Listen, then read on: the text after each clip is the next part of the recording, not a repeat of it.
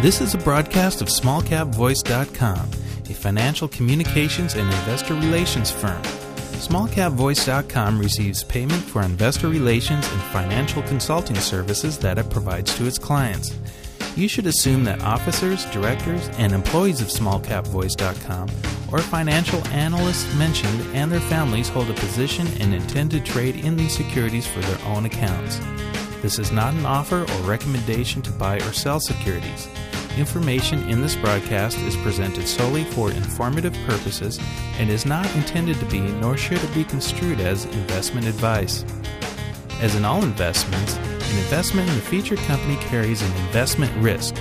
Listeners should review the company thoroughly with a registered investment advisor or registered stockbroker. This broadcast does not purport to be a complete study of the featured company or other companies mentioned. Information used and statements of fact have been obtained from the featured company and other sources but not verified nor guaranteed by SmallCapVoice.com as to completeness or accuracy. Such information is subject to change without notice. You're wired in. SmallCapVoice.com. Following is a presentation of SmallCapVoice.com, today's leader in investor relations, capital formation, and retail support. Now, with your online business briefing, SmallCapVoice.com's Stuart T. Smith. Welcome one, welcome all to this online business briefing brought to you by SmallCapVoice.com. And as you just heard, I am your host, Stuart Smith, and we're welcoming back to the show Terra Corp. The company's traded on the OTCQB under the ticker symbol TRTC, and we're joined once again by the Chief Executive Officer for the company, Derek Peterson. Derek, how are you today? Stuart, hey, I'm good. Thanks for having us back on again. Absolutely, Derek. Thank you for taking time to speak with us. It's always a pleasure to speak to you, and as you know, I speak to your shareholders, and we have been discussing the slow decline in the price per share for the company here in the summer of 2014, which I represent multiple companies. This was not exclusive to Terra. It seemed like a slower summer than usual. In the face of some terrific news and filings by the company, the price still seemed to decline. What's your take on that, Derek?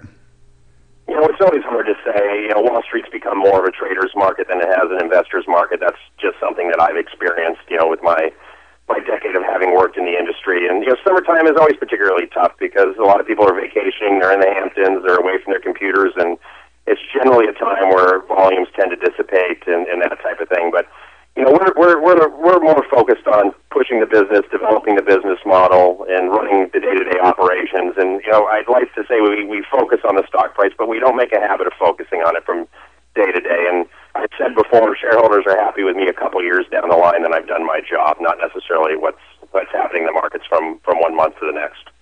Absolutely, and the company does operate itself as if it was thinking just along those lines. You've put an incredible amount of time and energy into Edible Gardens.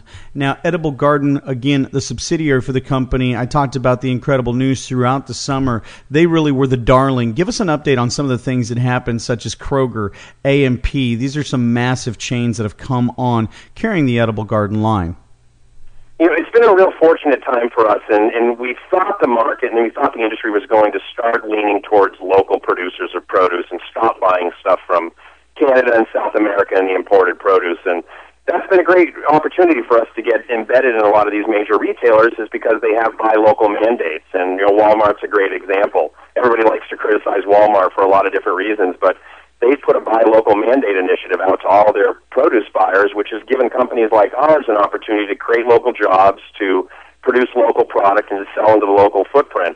And we're hoping to expand our relationship with them, you know, throughout 2015, as well as some of the other major retailers. So because of that, it's been a great opportunity for us to expand the Edible Garden brand, get into a lot of major retailers. And once we're in there, we have a huge opportunity, if we perform well, to get into more and more retail chains within their footprint and produce additional products to sell and broaden out our bandwidth within that particular sales channel. So it's been a great summer. It was a great year to date for us to push the Edible Garden line. We're happy with the progress that we've made, but we're now shifting from top-line growth and retail expansion. Not that that's not going to be a focus going forward, but our primary focus going forward is reducing the cost of goods and turning the company into a position where it can produce a profit for us, and hopefully a healthy one. Well, the numbers are getting healthier as we speak. Going back less than a month, Terra releases corporate update in 2014 Q2 financials, reports over a 450% increase in revenue, and a large part of this was due to some of these efforts back in 2013, such as Edible Garden. And I want to move on to another one here in a moment, Vaporin. Let's talk a little bit about these numbers, though, and the drivers behind them. You did a good job here in the press release. Listeners, use that ticker symbol TRTC, but let's get it straight from you, the CEO. What did you see as some of the most important factors in this press release, Derek? The primary driver for us for most of the year to date has been the Edible Garden division producing for us. All the other efforts that we've been making, whether it's the effort in Nevada, the stuff we're doing down in Florida, the strategic relationships that we're doing with Vapor, and these are exploratory items that are hopefully coming online in 2015. And will add to value from that standpoint. But as of right now, for 2014, our main driver has been the Edible Garden, the locally grown produce sales, and the expansion of that particular retail footprint across the U.S. Well, you brought up two subjects I want to move on to, so let's start with those. Nevada, give us an update there. Well, the nice part is everything's submitted, it's behind us, and we're now in a waiting game. We think the early part of November is when we'll start to hear back from the state in terms of who they're issuing licenses out to, and we've put in 8 different applications in multiple districts. We've put stuff in through Washoe County, which is kind of the Reno-Sparks area. We've put applications in unincorporated Clark County, and we've also put an application into the city of Las Vegas. So in total, it represents 8 different applications ranging from production extraction facilities to cultivation facilities as well as retail dispensaries. Now, moving on to Vaporin, who you also mentioned, they entered into the medical cannabis industry through an exclusive distribution agreement with your company, Terra Corp. What do you think of this relationship? What are your hopes for it? It sounds like this is something that you hope to see reaping of benefits of it in 2015? Yeah, there's a lot of e-cigarette manufacturers out there. There's a lot of vaporizer manufacturers out there. And what we liked about the team over at Vaporin was they're actually not trying to put out a commoditized product. They're actually putting a lot of effort and energy into developing a product that separates themselves from the pack. And they originally reached out to us knowing that I own a dispensary and knowing that we've got a lot of relationships throughout multiple markets with dispensary owners.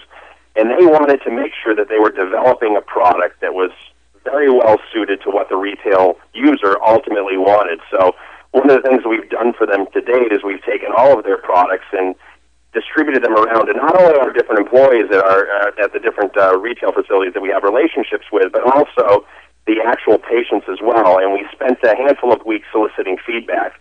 And we've digested that, put that into a written document, submitted that back to Vapor, and they're making production adjustments based upon the responses.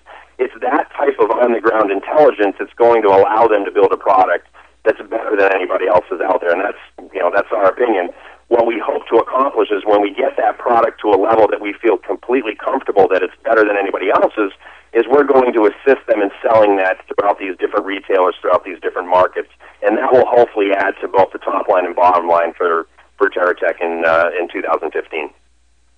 Well, Derek, in looking at your press wire and what the company has been working on here in 2014, there's a lot of different directions we could go here in this audio interview, whether it be Florida, NRTI, and Lab, some other updates the company has given us. But from your vision as the CEO from the top of the mountain, give us what your core focus is going to be here in the remainder of 2014.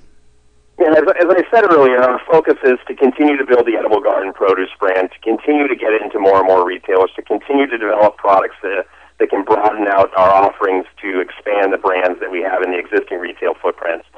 And then to work and heavily focus on reducing costs associated with our production to get the thing cash flow positive. That's the primary motivation because we've built a nice top-line revenue number. It's now time for us to focus on what falls down to the bottom line.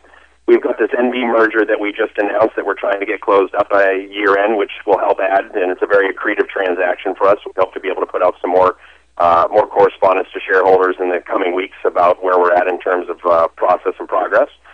And we're really, our broader perspective is we're trying to get as many permits to operate medical cannabis facilities throughout the United States in multiple markets as we're able to get.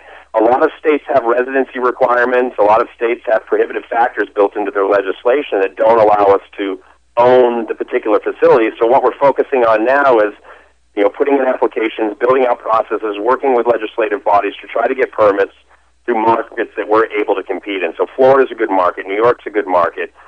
Florida, we'll know in November, will become a better market, hopefully, if the legislation passes to broaden out the medical program. So our macro perspective here is not only to run and make more lean the edible garden division, but at the same time to lock down as much permitted real estate to conduct medical marijuana operations as we can possibly lock down over the coming months. And then as I'm always asked, we're going to make that critical decision at some point in time. When do we cross that green line? When do we actually engage in the production, manufacturing, and distribution of medical cannabis, under state guidelines and under state rules and regulations? We're having board meetings and a lot of internal discussion about that as we speak. And, we're hoping to have some clarity and provide some clarity to shareholders, because I know that's a consistent and constant question for them. But listen, we wouldn't be working to go down this road if we didn't feel like the legislative winds were at our back and the political winds were at our back. Because we do, we're likely going to make that decision, in the not-too-distant future. Whether that's, 2 weeks or whether that's, 16 months, I'm not sure yet. A lot of it's going to depend on what the particular environment looks like at a time where we're actually issued a permit to conduct this business. We're taking that day by day. But, we're happy with where things sit right now. We're happy with the core base that we've built for the company, and we're trying, again, work on getting it leaner at this point, develop significant opportunities, and look for accretive transactions to use the capital that we've been able to raise in the war chest that we've built for purposes of building the company. Derek, thank you for that. That was an excellent summation of where the company expects to be here in 2014 and beyond. And listeners, as Derek pointed out in the outset, it's been a rough summer for a lot of companies. But more than that, this company is saying to its shareholders, stay tuned. This isn't a 1 month, a 1 week deal. Judge Derek by the performance of the company 1 year from now and even a year beyond that. Well, I want to thank you once again, Derek, for taking time to speak to us here at SmallCapVoice.com and, of course, your shareholders. Thanks, Derek. Thanks again, Stuart. Take care. All right, for Derek Peterson, this is Stuart Smith saying thanks so much for listening.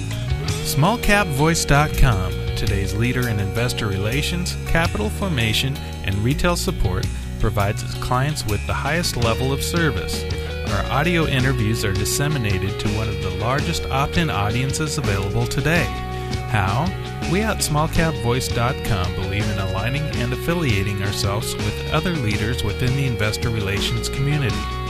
By sharing resources, each affiliated firm is made that much stronger and each client is served that much better. Our focus is to identify and provide the very best financial services and solutions available to clients and their shareholders. For more information about our services, please call us at 512-267-2430 or visit us on the web at www.smallcapvoice.com.